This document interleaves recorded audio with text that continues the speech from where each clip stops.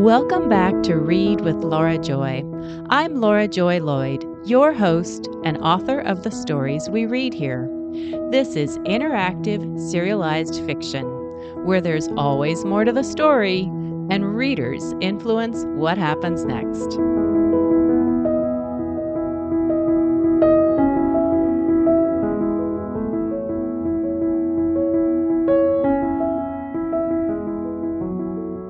Today we're recapping what's happened so far in the Wren Island series. We'll be talking about parts 1, 2, and 3, and there will be spoilers. So if you'd prefer to listen to the series from the beginning, pause right now and click on the link in the show notes to go to the first episode. In part 1, we got to know our heroine, 45-year-old Allison Theodore. She's independent, creative, organized, and slightly over the top about keeping things neat and clean. We explored Allison's incredible property, her large English Tudor-style house, driftwood-littered beach, and the surrounding evergreen forest. We got to know Allison's 2 dogs. Big brown Louise sometimes sort of acts like a guard dog. Little Lokita, who is blind, is a sweet doggie. Allison so wants to do something important with her life, and songwriting seems like just the ticket. But Allison struggles to write a song she feels is good enough. Then, spick and span Allison's patience is put to the test when her scattered aunts arrive. It turns out that Aunt Macy and Aunt Amelia aren't just here for a visit. They need a place to live, and they want to call Wren Island home. Amelia's recent diagnosis of macular degeneration means she's rethinking what her future looks like. She's fighting to keep her independence, all while her sister Macy becomes more and more bossy. Allison, sweetheart that she is, invites both her aunts to live with her and commits to taking care of them. At the island's only grocery market, we met 14-year-old Jax, the store owner's son. We also got a hint that Allison, for whatever reason, might be avoiding the store owner, Virgil.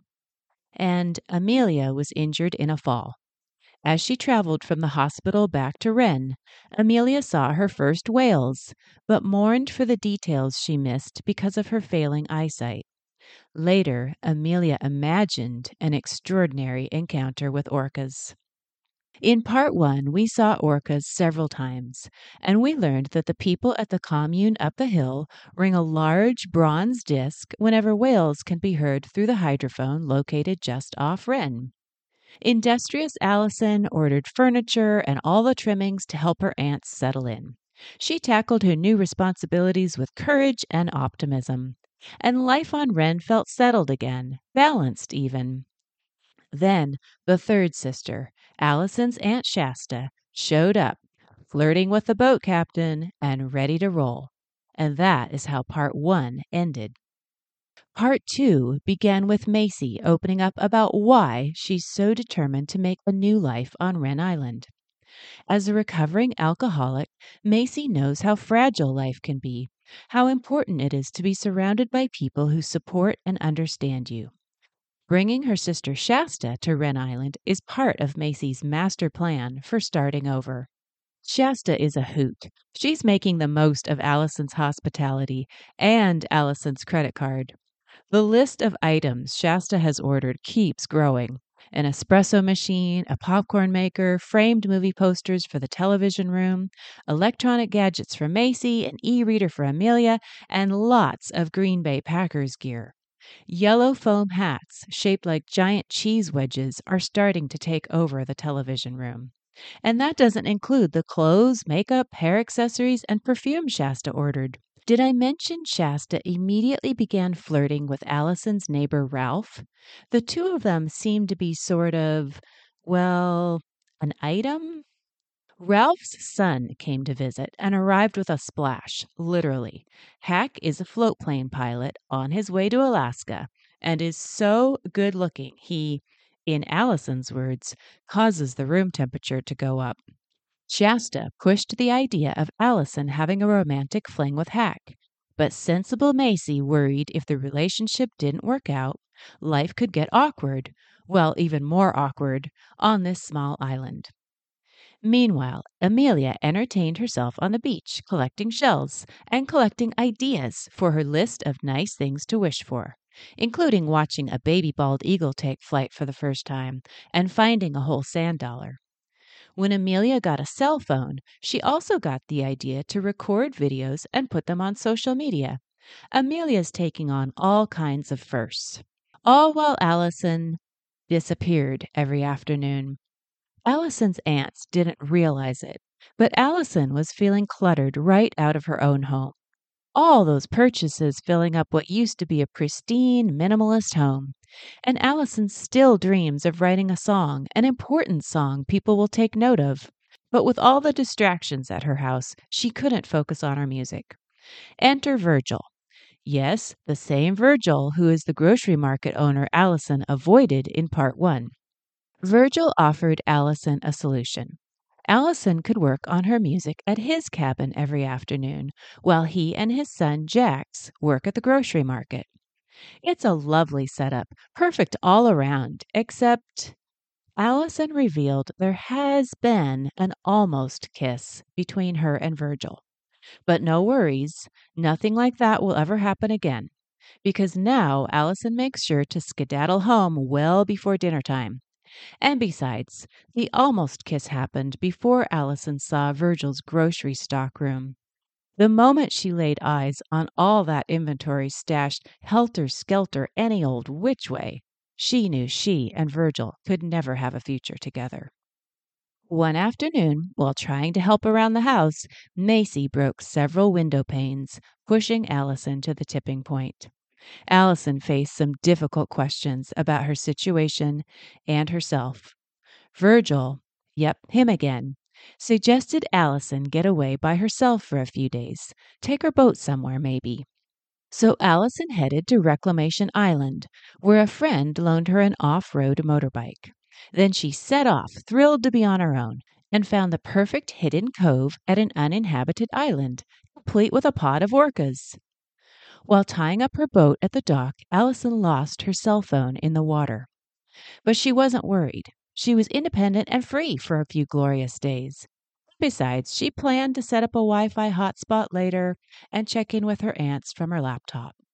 Except, while riding the borrowed motorbike on the deserted island without a cell phone handy, Allison made a misjudgment, sending herself and the motorbike over a cliff. And that is how part 2 ended. Now let's talk about what's happened in part 3. The first scene revealed that Allison, after that awful fall, was alive and aware, but injured, perhaps badly injured. For a while, that was all we knew about Allison. Meanwhile, back on Wren Island, the aunts were in varying states of flurry. Macy worried that Allison had grown tired of them, that Allison regretted asking them to live with her. And Macy worried about the way Allison left. Just a note scribbled on scrap paper tucked under a plate on the kitchen counter before the sun was even up, as if Allison couldn't get away fast enough. Free-spirited Shasta chided Macy for what she felt was needless worrying. After all, Allison probably just wanted a break. Allison even said they might not hear from her for a few days. Amelia recalled what Virgil said. Allison is perfectly capable of taking care of Allison. But during a conversation between Amelia and Virgil about not having heard from Allison, we got a hint that Virgil might be a tiny bit worried about Allison himself. But Allison isn't the only character we worried about in part 3. While collecting shells on the beach, Amelia got knocked off her feet by a rogue wave. She nearly washed out to sea. Once she got her footing and scrambled up the beach to the high tide line, Ed, remember Ed from the commune, offered to help. Ed drove Amelia to the commune where she warmed up and dried out her cell phone. A new friend of the commune, Judy, offered Amelia the use of homemade shampoo in bar form to avoid the need for plastic and clean clothes from her minimalist wardrobe. Amelia got the idea to simplify her own clothing closet at home, and Amelia discovered the commune keeps an aviary to rehabilitate injured birds. While Amelia was at the commune, Wails were heard through the hydrophone, and Amelia got to be the one to ring the large bronze disc, monastery style, to alert everyone on the island to listen. And what about Shasta? We're worried about her too. She's spending a lot of money with Allison's credit card. While most of Shasta's purchases are thoughtful gifts for others, some are just unnecessary. Then Shasta told Macy she was leaving with Hack, heading to Alaska with Ralph's son. But the next day, Shasta changed her mind. We don't know why. And we got to worrying about Hack because there was a bit of an incident when something didn't seem quite right. What happened was Ralph suggested the aunts look up the location of Allison's boat to put their minds at ease about where she was. But the tracking device on Allison's boat wasn't sending a public signal. Without any trouble at all, Hack, how did he get his name anyway, accessed information Allison had set to be private. The information itself wasn't earth-shattering. Allison's boat was nearby at a small uninhabited island called Seal Rock. What was worrisome was that Hack had been able to get the information at all. Virgil was definitely wary. Macy worried too, then figured Shasta would say she should take a chill pill. Meanwhile, Allison, injured and alone, made her way back to the boat. Help finally arrived, except it wasn't entirely helpful.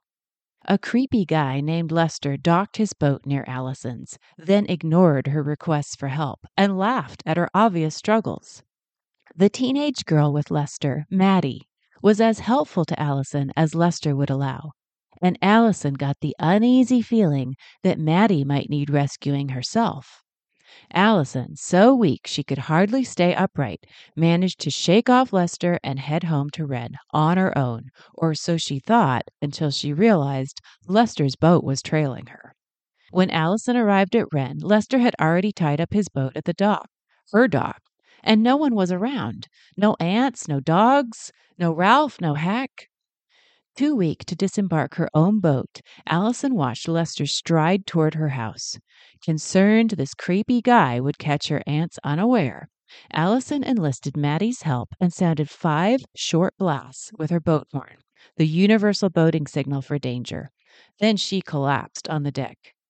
Maddie, watching the beach, assured Allison someone had waylaid Lester and help was coming. And that is how Part 3 ended. Part 4 is already in the works, and readers are influencing the story even as I write it. Thanks so much for joining me here on Read with Laura Joy. I'm Laura Joy Lloyd, your host and author of the stories we read here. To keep reading, subscribe to the podcast, or click on my website in the show notes and subscribe to receive my emails. Right away, you'll receive the most recent ebook version of the Wren Island series, and you'll be the first to hear about new developments in the story and opportunities to influence what happens next. This is interactive, serialized fiction. There's always more to the story, and readers influence what happens next. Thanks for reading with me.